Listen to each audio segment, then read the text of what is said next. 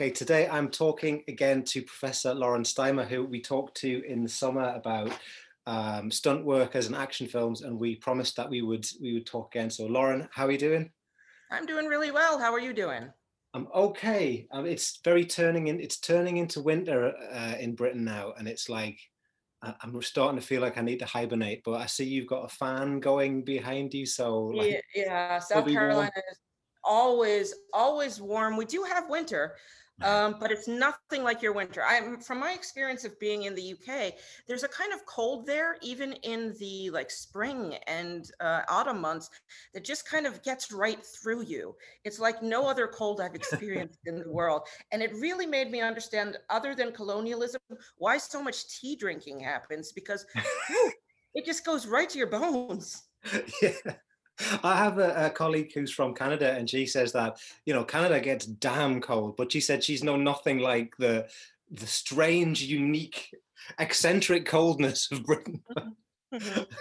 But let's talk about martial arts and stunt workers and choreography and films, because last time we talked was in kind of late spring, and now it's autumn winter, and we promised that we would go back to some specific films that you think are really important films to think about. And since that time, you have composed and recorded like the ultimate one-stop shop lecture on stunt workers and action choreography and so on, haven't you? And you've made that available to people, but you're not making it publicly available, right? No, I can't make it publicly available. Well, I probably legally can. I just don't want to fight any legal battles with the studios. I'm sure everyone who works on media knows that when we talk about individual clips from films or TV shows, that we have the right to do so in an educational setting or for educational value, and that's fabulous. But sometimes the studios will give you a little pushback on that. And I want to make it available to everyone, but I have to make sure that people are using it for educational value. So if there's anyone who's listening to this podcast who wants to learn more about stunt work, how to study stunt work, how to speak about stunts and fights more specifically, and talk about cinematography and editing and the like, please contact me. My email address, I think you could include it under the YouTube video, and then Good, yeah, people are yeah. welcome I to will. contact. I will. Mental note. I will. So, but your email address. So it's Lawrence Steimer at University of South Carolina or Southern Carolina, and it's just available online. It's easy to find you It online, right? is. It is easy to find me, and I will provide anyone who's interested, with the link to the entire lecture, which comes in 3 parts, so you can learn how to study stunt work and why we should be looking at stars less than we do. You can learn what some of the key terms are that stunt people might use and how to identify them, and then you can look at some specific scenes and see how to uh, examine them in more detail. Yeah, it's. You sent it to me. Well, I got the links yesterday, and I've spent the morning, which it was a Monday morning for whenever this is broadcast, watching that. It's great. It's in total I watched about 2.5 hours, and the first section is all about the academic study of films and action films. And it's really fascinating for anyone who has an interest in the way that action films have been studied by scholars in film, media, cultural studies, and what they've missed so much, which is the below the line, the people that you talk about, the people you don't, who aren't, they might be acknowledged in the credits, like, but their work is so fundamental, the technological skill set and apparatus and everything that you don't think about if you're just thinking about camera angles and stars. And then the second is it's deeper into the different kind of technical terms that we might use and a deeper analysis of them. And then the third section, which is really short and really punchy, appropriately enough, just kind of blasts through like, this is how you can see what's happening, see where the stunt work is happening, and these are the terms and concepts that are used. It's great. Yeah, thanks. Yeah, I wanted to make something that people might find useful. I also think that, we've done the field, many people in different fields have done great work on action. I'd say action film and TV, but mostly just action film, though we should look at TV in so much more detail. But so few people are doing this kind of work. And I just, I'm not territorial. I don't want to be the only person doing this kind of work. I think we should all see the kind of labor that happens behind the scenes and start recognizing it more. Because we've talked about the body of the action performer as spectral. It's not that we should stop talking about that in relation to stars. I'm not asking anyone to stop talking about that. I'm just suggesting that we could pay a little bit more further attention to the people who really deliver the part of the action spectacle that most of us get so excited about, because it is exciting to see. I'm really going old timey here for a lot of the younger students who might be watching, but Arnold flexes muscles, or Sylvester Stallone flexes muscles, or seeing Jean-Claude Van Damme do a split. These are exciting things, but all of those people have stunt performers, stunt doubles who are working for them as well, and they do some really dynamic things on screen. Which actually, I was watching through, so you teach people, you're teaching us how to count the fight beats. So the basic unit of a fight would be pow, pow, whoop, that would be 3 beats. And then if there's a cut, then you go back to 1 again, and you go, let's just see how many beats there are per sequence before they cut. And some films, you talk about how they really like the short editing. So like, if you like the fights choreography in the Bourne Identity films, it's probably less than 1 beat per cut sometimes, because it's cut so fast. But what was really controversial in that was you say so we got Stallone, we got Van Damme, and you're going, that's Stallone against a stunt worker, and so on and so on. And then when Van Damme delivers his characteristic jumping spinning back kick, his jumping spinning hook kick, you actually say, I think that's the stuntman against stuntman. Yeah. And so you're saying, not only do these people not do their stunts, even if they say they do their stunts, but Van Damme's signature spinning jumping kick, you're saying stunt worker. In that instance, in that one instance that we're watching, yes. Of course, sometimes he is doing that, especially when you look at the older films. Yeah. The older films, they're not doing performance capture of the actor's face and putting it on there. And certainly, I'm not saying Van Damme can't do these things. Yeah. He has the skill set, but they're not going to endanger him. And really, often what happens for a lot of stars, and even people like Van Damme who can do more, is that they get up there and they do some moves, and then they'll shoot it with a stuntman without that actor, and the stunt person will deliver a kind of more fluid performance than the actor. Maybe the actor, I'm going to give them benefit of the doubt, is tired, is older, is arthritic, whatever. But yeah, it's better, especially for the quick cuts, if you're going to get stuntman or stuntwoman against another stunt person, because then nobody's going to get hurt and you're going to get it more quickly. And you also, there's an interesting point where you line up some photographs of the star, the actor, and their stunt double, and you said, look at the posture. I think it's actually more subtle than I think you're so used to seeing it. Yeah, I felt so bad about that. You see, in these photographs, you can see that the stunt worker is much more upright, and their heads are much more vertical. Yes. Which is true, and then you're saying the actors tend to round their shoulders and maybe lean forward, and you say this is because of the difference between the specifically skilled, trained body of the stunt worker, which will just incline them to walk more like a gymnast or a ballet dancer or something like that, whereas the actor might not. Yeah, I felt so bad that, it's so obvious to me, and I probably should have drawn lines through the photographs, but anyone who's watching this can see it right now, because my shoulders are rounded and forward and my head is forward. I am possibly one of the least flexible people, at least in this time zone. And even though I know how to study this stuff, I need to be working on my muscles here more. Whereas if we cut back to Paul has the most beautiful shoulders that are, I felt guilty about this, but I always look at the way Paul stands because it's gorgeous. His shoulders are further back because of all of his training. Now, I don't know how much flexibility work you do, but I know you're doing more than me, and I can see that. Your head isn't as far back as a stunt person's head would be, but you have a lot of strength in your muscles around your neck. that causes you to be, up straighter, and you certainly have I bet, stronger core than I do than me. So for this entire chat, I'm going to be like this. You see the shoulders roll forward. Just, well, I'm not doing it. The body just hangs that way. And you, without even noticing, have much better, firmer posture with the head back further.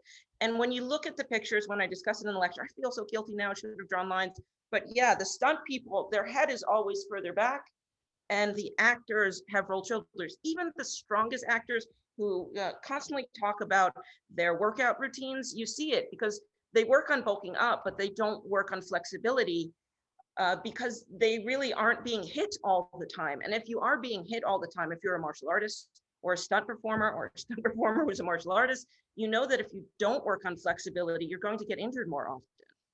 Okay. Yeah, I guess. I mean, you make the point that you said just look at the way gymnasts. Well, if you watch the Olympics, just look at the way the gymnasts walk, and you can see that they naturally, but it's a second nature. It's not a first nature. It's they can't not do it. I was thinking about, there's a book by Sander L. Gilman, who wrote he's written some really interesting books. He wrote a book called Stand Up Straight, which is all about posture. And I read the book, and it was fascinating the way that posture is being used as a kind of a disciplinary mechanism in so many realms for so long. But the one thing that he never mentions is that, yeah, all right, so military make you stand up straight and disciplines make you stand up straight. But to me, it feels like my body wants to stand up straight, and it feels good. Like, do you know what I mean? Like, so maybe if you do more gymnastic work or more, I don't do much flexibility at the moment, but like if I hunch, my body goes, this is uncomfortable. Sit up straight. So yeah, opposite. Straight. So if I hunch, I'm so comfortable. If my shoulders are rolled forward, so comfortable. If I try to stand up straight, oh, so uncomfortable. And that's because of strength training and flexibility. Okay.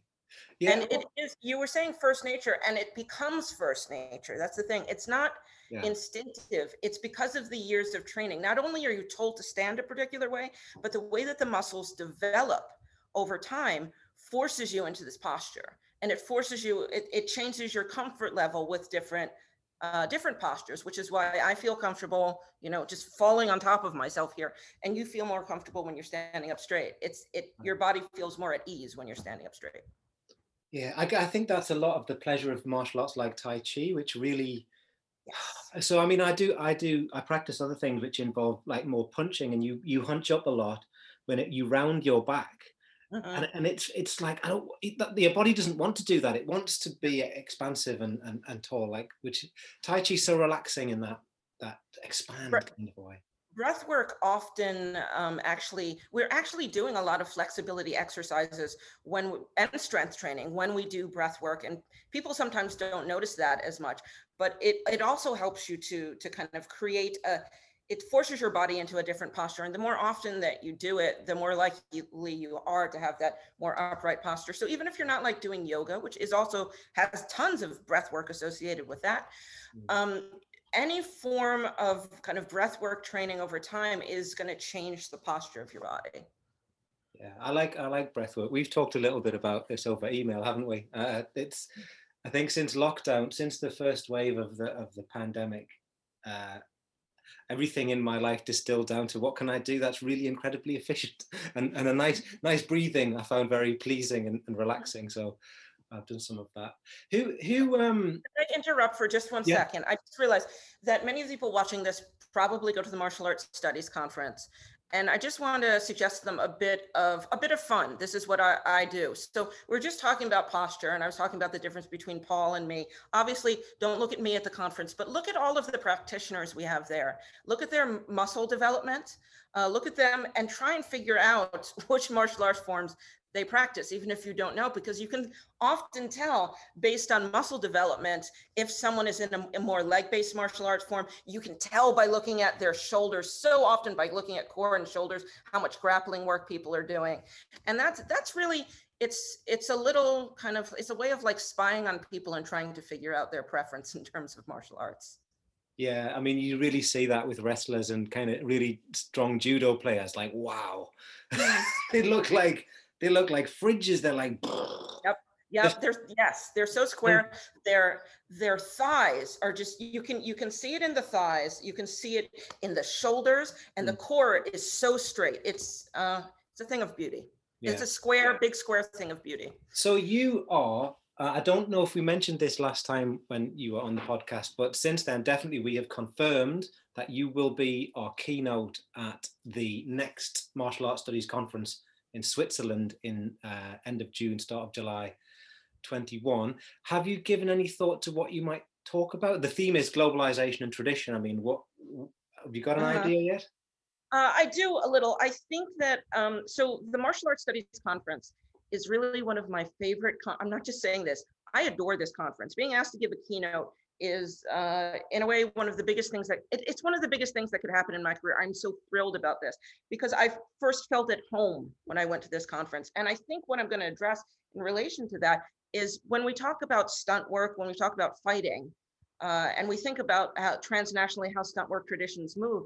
It allows us to combine the forces of everyone who's doing humanities work in martial arts studies, everyone who's doing social science work in martial arts studies, and all of the work of practitioners. In fact, what it is, it's like it's a giant workshop in which work across martial arts studies is all relevant to the study of fight work on film. We're not just talking about meaning, which is fabulous, which we should do. We're not just talking about particular communities that do certain fight practices, and we're not just talking about the histories of those things and how they move from place to place.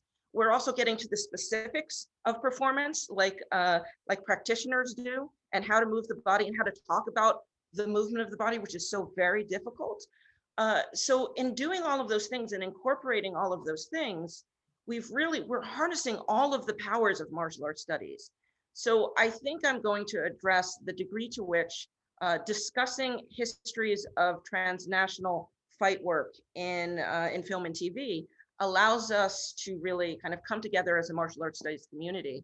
And the ways in which each of us, even if we're working within the social sciences or within the humanities, or if we're working as a practitioner, and it's not that these things can't be combined, that we can be doing separate parts of this kinds of research, and it all connects to some larger goal of making the labor visible and making shifts in martial arts tradition visible. Yeah, I think I'm going to work on that.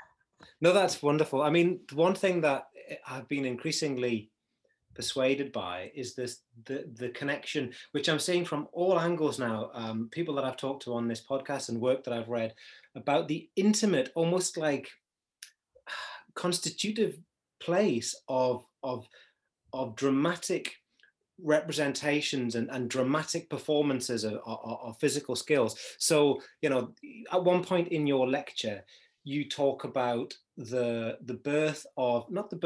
development or the globalization of like wire work, and how the first Superman film, the 78. no, Thingy Reeves, no, what was the actor? Reeves, yeah, Christopher Reeves from 1978. Christopher Reeves, that's the one. I always think Steve Reeves. He was a bodybuilder guy, wasn't he? Yeah. Christopher Reeves, and he and the sheer effort that the producers and stunt people and technological people tried to all the effort they put into trying to make the flying seem persuasive and plausible.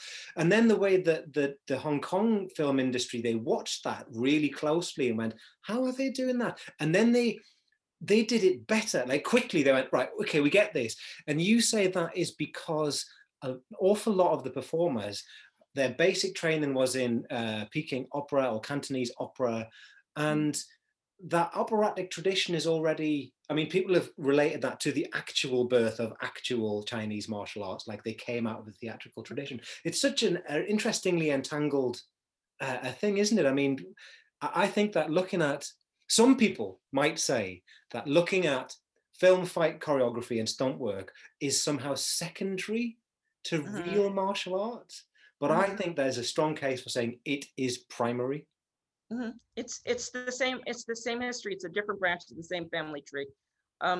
When we look at how Peking opera, Cantonese opera kind of fell out of favor with the public in Hong Kong, moving from the 70s into the 1980s because of the growth of television. People were watching more TV than going to performances. A lot of these people were out of work, you know, they weren't performing so much on the streets. And many of them sought work as stunt performers in those films that were being pumped out by the Shaw Brothers, films that were being put out in a smaller supply a little bit later by Golden Harvest. And that kind of work, it changed the type of performance. Now, of course, this was happening earlier, and especially in the 1950s in Hong Kong, you have a number of different martial arts schools that would actually participate in part of the funding for action films and would choreograph the films themselves. So when we look at the history of martial arts, it is in no way separate from film performance. I do understand, and you hear this a lot from martial artists, that, okay, but you know, films, martial art, they're not real. Yeah. And I think that's a really understandable way to look at it, because it's frustrating when you work on something your entire life and perfecting something and studying something, and then you see what looks like a kind of bastardization of it in front of you. But in fact, not only is it real, and not only can we see the lineage and a variety of different lineages in performance, but you can actually, once you start to understand how things are shot and edited, you understand how hard these stunt performers and choreographers have to work in order to utilize their knowledge from martial arts and get something that actually looks dynamic on film. Because the reason why it's not real is once you start setting up the cameras and once you start protecting the actors, you can't really, when you have such short beat chains, you cannot really articulate martial arts form in the way that you can when you're in a dojo, or when you're practicing, or when you're doing forms. So when we do see it and it's authentic, that's when we get excited, right? That's when the martial arts people get excited. They're like, I know that move, or, oh, look at that, this is from my style. And that's when they really love a film. But really, most of the films that you're going to watch, they're incorporating that, unless all of the performers, all of the stunt people are gymnasts. And if they are, watch the gymnasts get excited about it. But, you know, for the most part, martial arts it's always there. And if you're looking at American cinema, the influence becomes a lot more heavy after 1999. If you're looking at TV shows after the mid 1990s, once the Kiwis started to do it in Hong Kong started to do Hong Kong style with Xena. Just to go back to something you said earlier about wire work, like Superman, of course, which looks so rudimentary now, influenced Hong Kong. They just watched Superman over and over and over again to try and figure out how to do that without actually knowing. Same thing happened in New Zealand. They looked at Hong Kong action tapes and they sent them to the New Zealand choreographers of Xena, the stunt team, and they said, figure out how to do this. We want to do this. So they just watched the tapes and they're like, okay, we have no tradition of this. How do we do this? So people were just working it out by themselves. So there are these interlocking communities, this transnational flow of technique around the world. And some of it is because of direct content, and some of it is because of just observation. So when we think about the history of martial arts and martial arts practice in relation to film, it's not as simple as saying, is that authentic? Is that not authentic? But to what extent are people actually learning from contact specific martial arts techniques and incorporating them into film? And to what extent are people who are martial artists watching what other people are doing, watching film, and then trying to create an aesthetic out of that based on their own personal martial arts knowledge? So what we see on screen doesn't look like what we're doing when we're practicing ourselves, but it's every bit of it is part of martial arts history. But I think that another thing that you drew attention to in the lecture, in the third part, in the analysis section, 30 minutes of different analysis of different aspects of stunt work, you break down the scene in Ip Man 3 in the elevator, the fight scene. And it really draws out. So you were focusing really on the length of the shots and the number of fight beats and so on, and the way in which and where there's real contact or stacking, so that no one's actually getting hit. And it really made me think, especially now that we're talking about it again, it made me think of the way that there's a tradition of Hong Kong films which their lack of reality is the fact that they're so real. I mean, they're hyper real in Baudrillard's sense. So because they're so like, the films are about style. So, you know, you've got Ip Man in the elevator and you know, it's like, well, this is his environment. This is close contact. This is Wing Chun. And the other guy, the first thing he does is try to do a head kick, like in an elevator, right? Okay, who do we think is going to win, the Taekwondo guy or the Wing Chun guy? And so there's so many beats, but like the choreography in these films, that especially the cluster of films that celebrate Ip Man, they fetishize perfection in martial style, right? In the way that a Hollywood film might not be that bothered. They showcase the style. Like, so you watch these films and you are actually watching Wing Chun choreography, or you watch The Raid, you are actually watching it's not Kali, is it? It's the Indonesian one, but you know, it'll come back to me in a minute. It doesn't matter. Yes, like Pencak Silat. Yeah. So you're actually watching the showcasing of these styles, and that's a big difference, isn't it? Yeah, it is. But one thing that I need to point out there is these films that, and I'm pretty sure anyone who watches this podcast, you love those films. I'm pretty sure those people all of us tend to love these films. They're really, they're kind of stunning, shining examples. But when we look at Hong Kong cinema in general, though certainly more than Hollywood, and especially more than Hollywood prior to 1999, there's more of an emphasis on form. You'll find that there's, you know, much less of an emphasis on form and authenticity to form in most Hong Kong films than in something like Ip Man, or even if we're looking at Indonesian films, than in something like The Raid. Same with Filipino martial arts, same with Japanese martial arts. There are certain films that stand out because of an attention to form. And often those are the ones that are, they're about specific historical figures that are connected to particular styles. Because if we look at, I hesitate to bring this up, I'm not going to discuss Bruce Lee in great detail. You were such an authority on Bruce Lee, but if we look at some of Bruce Lee's stuff, you can see some of the technique, and his is of course mixed, but you can see some of the techniques that he's used before. But it's also really, it's really short beat chains for the Bruce Lee films. It's really supposed to be just dynamic in front of the camera, catch your attention, really smart and really poppy. It doesn't necessarily pay attention to form in the way that his writing does, in the way that his speaking does, in the way that any actual match that you see outside of a film with Bruce Lee showcases his style and his beliefs in his style.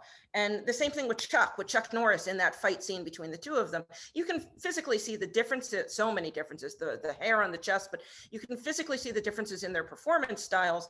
But the emphasis on exact movements it's not there in the way that it is in something like Ip Man. It's not there like it is in The Raid. It's not there like it is in even like Ong Bak, where they're Ong Bak, and of course they were making up a lot of things for Ong Bak, but Ong Bak, you know, you can see the style there more than you can in a lot of Hong Kong films and a lot of now mainland Chinese films, where they're using some martial arts techniques, but it's also really about editing and cinematography and making it look good for the camera. And even Jackie Chan says that all the time. He often says that, you know, this isn't like real martial arts, but of course it's based on real martial arts, and it's based on the knowledge of martial artists.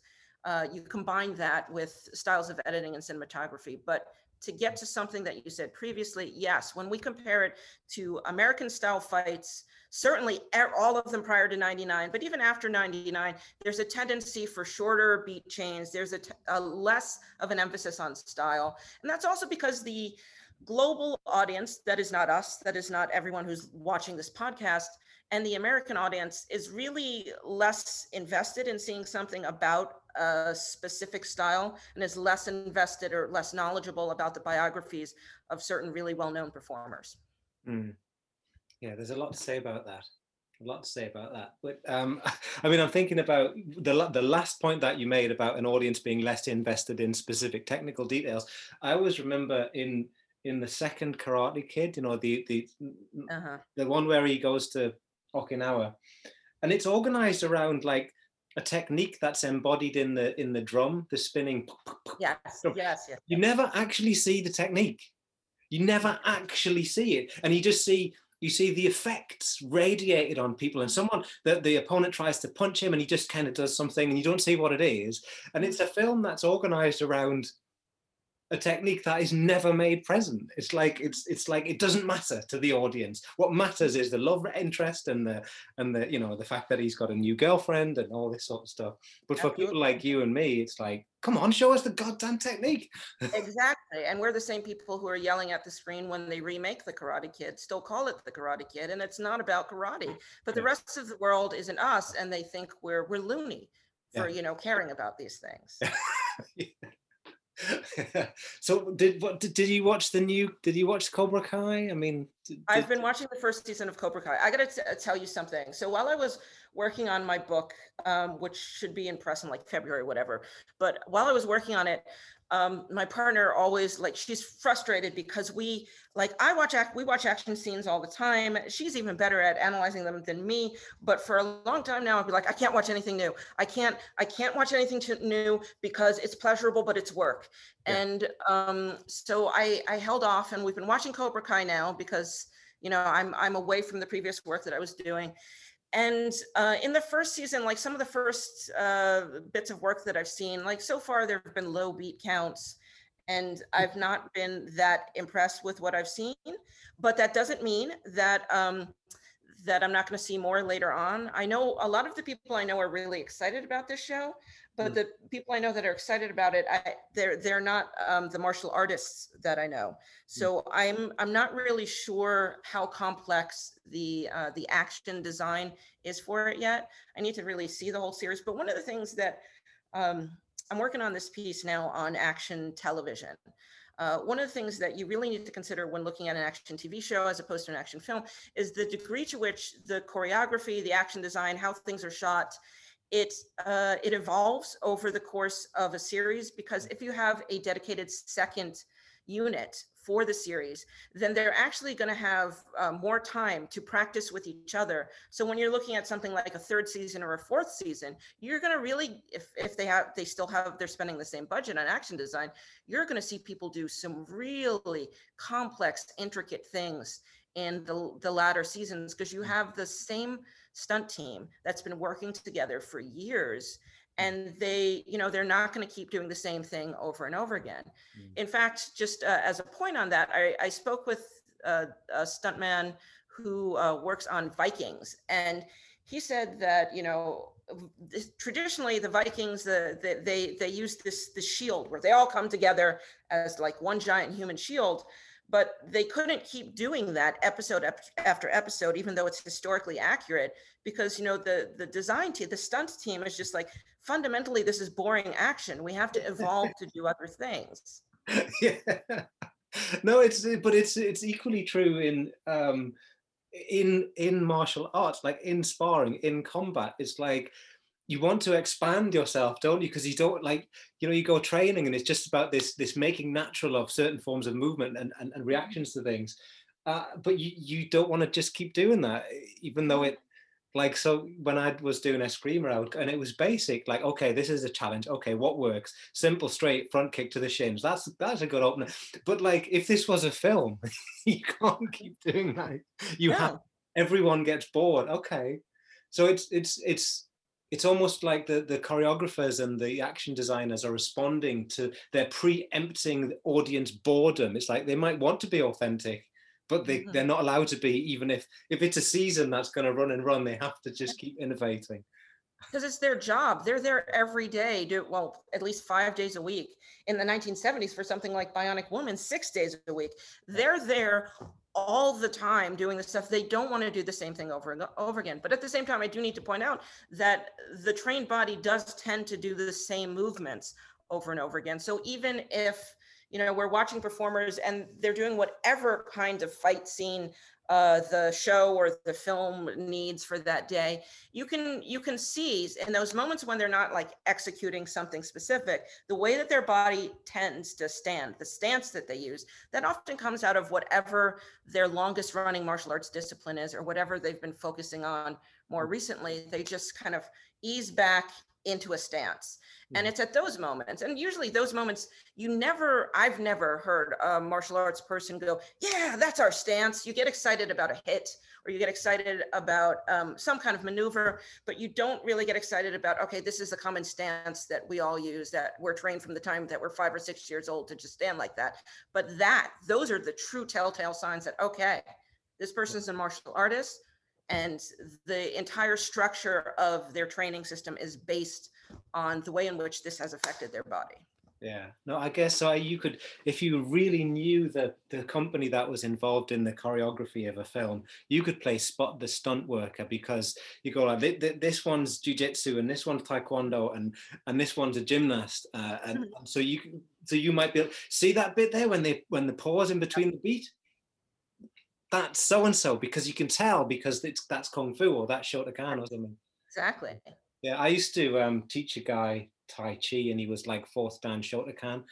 And every time he was a little bit unclear about what well, even when he wasn't, but especially when he didn't know what the move was, he would just default to some kind of cat stance, and I was like, no, it's not that. It's but he couldn't untrain it from himself. It was Yep. always going to be, that was his primary habitus, really, I suppose. Yeah, so it's the moments in between the hits that we can really see the bodily disposition of martial arts performers, or stunt performers who are martial arts performers, or even, if they're gymnasts. It's the moments in between the hits, but quite frankly, for gymnasts, it's also the execution of particular flips and how they use their legs. But you can really see it even in the pauses. And I don't know if everyone finds that exciting, because it's not as dynamic as seeing someone get kicked in the face with your style of kicking people in the face. But I love like looking and say, oh, you can see that's taekwondo right there. You can see, like when I first looked at Zoe Bell, in her moments where she's either posing for a camera, someone's going to take a picture of her, or the moments before fights about to start on Xena, especially in the latter seasons where she's the main double, you're like, okay, that's taekwondo right there. She's just standing. See that. I used to, I've been working on this stuff on and off for quite a long time. And I used to be really, really obsessed with watching all the detail, trying to absorb all the details of all the fight scenes. And my wife would be going, well, what style is that? And I'd be, well, it's really interesting because and nowadays it's just often like, well, it's just some choreography.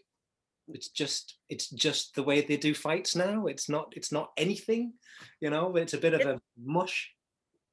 It's not anything, right? It's non-specific, but if you look closely, you can see the training for some of it. And it does get really frustrating. I understand how it would be frustrating for a lot of martial artists, but if you can try and see it in terms of how complex is this beat chain and what kind of training would you need to execute it. Yeah. So we can see style a lot less, especially in American films, but you can see the history of training and the degree of training in how complex the beat chain is.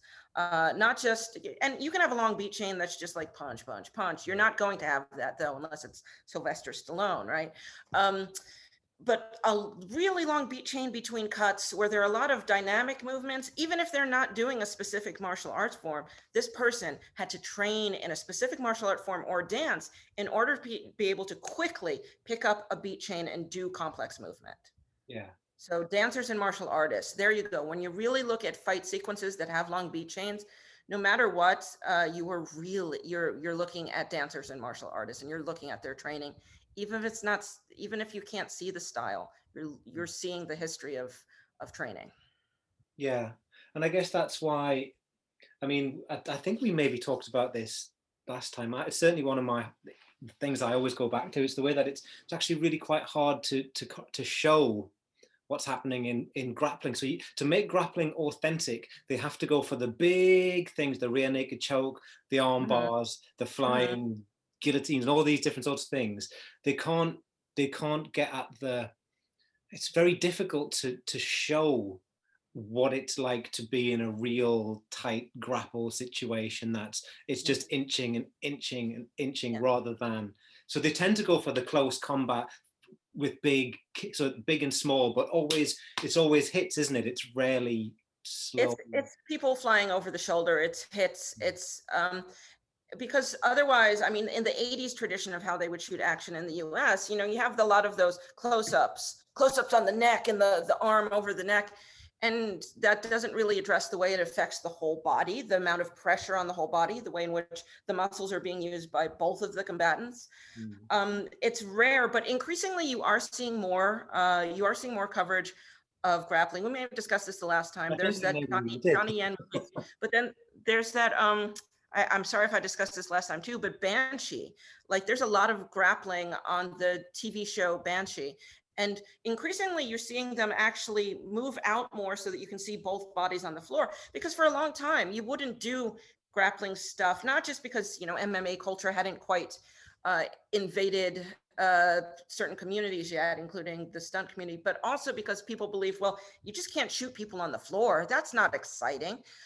But things change because of people who are trying new things. And when more people were doing jujitsu in the stunt communities in LA, which is increasingly happening, you have people trying to figure out, how can we shoot things from the floor?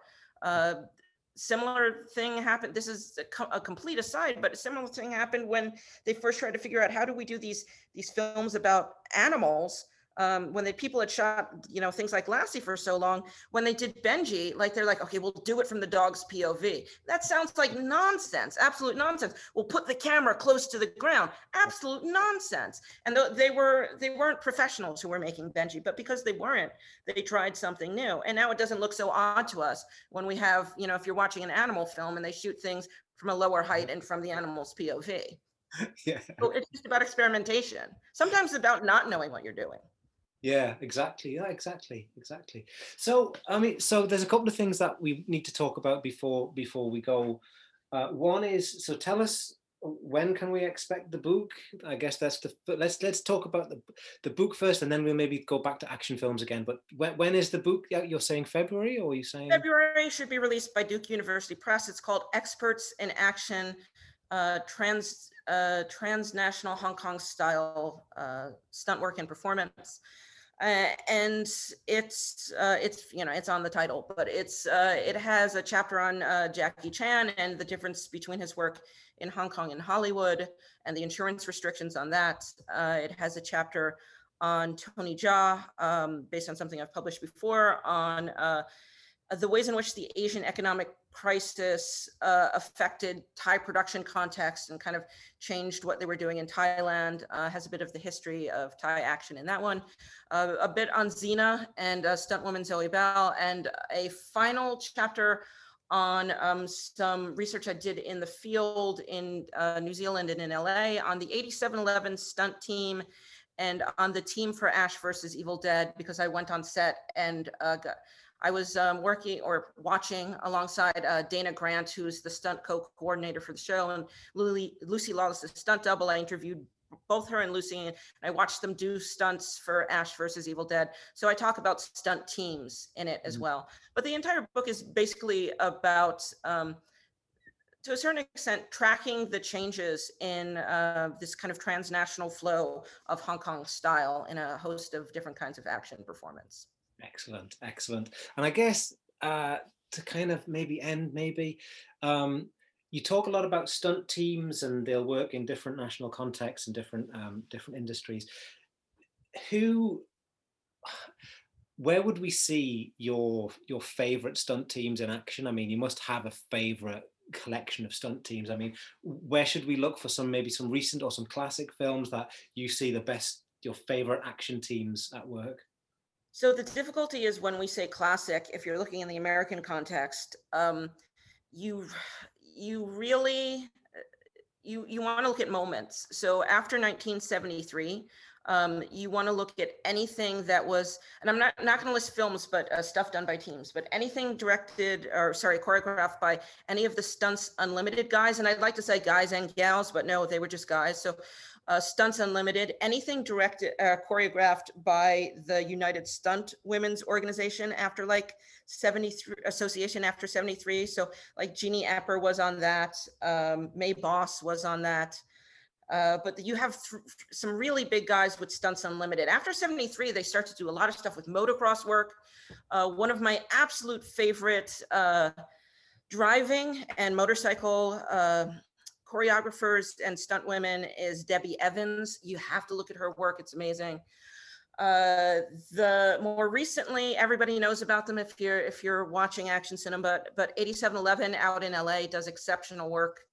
Uh, every member of that team is now kind of branching out and doing their own work for their own films and choreographing their own stuff. They were, initially members working under Chad Stahelski and David Leitch, and now with Chad and David doing directing for films. Some of the members who were just stuntmen or stuntwomen for those films are doing choreography in their own right. You have to watch, just look at 8711, anyone connected to them, look at their work.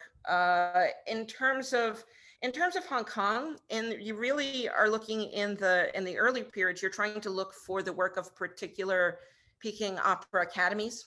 So that becomes a little bit more difficult and more specific. And you can really just look to certain choreographers. I mean, we all know which choreographers we gravitate to in Hong Kong, and there it becomes, it's so much about school and who trained under whom, but people are kind of less aware of that. So you can look for individual choreographers, like everyone looks to, well, I'll say it in English, but Yen Wu Ping. Everyone looks to the Yen brothers, but there's an actual family tree of people who studied under their father, who all use a kind of similar technique. Let's see, in South Africa, piranha stunts, exceptional. Some of the guys who are running that, they were sailors, like they were competition sailors, and they have excellent rigging, which is why they were chosen, I think, for this pirate theme show. But they really tried new things, because when you look at particular areas of the world, they don't have access necessarily to all of the equipment or to the long kind of stunt history in those locations. So they're just really inventive. So Piranha in South Africa. And when we look to New Zealand, I really think that what Dane and Dana Grant are doing is exceptional. They have their own stunt training school. The two of them worked as doubles for the leads on Mad Max Fury Road. She was Charlize Theron's double, and he was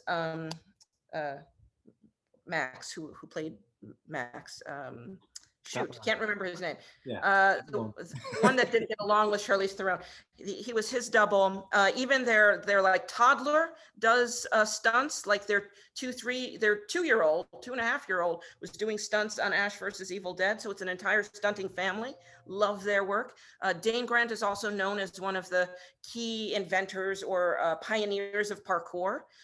So he does exceptional stuff. I'm going to shut up because I'm going to just keep talking about stunt people and stunt teams forever. But there are people all over the world. And like even last one, you're looking in Ireland, look at the Irish Stunt Guild. They're training young performers. They're changing the kind of stunt work that's being done in Ireland. Looking in Northern Ireland, the Devil's Horsemen, right, who did all of the horse stunt work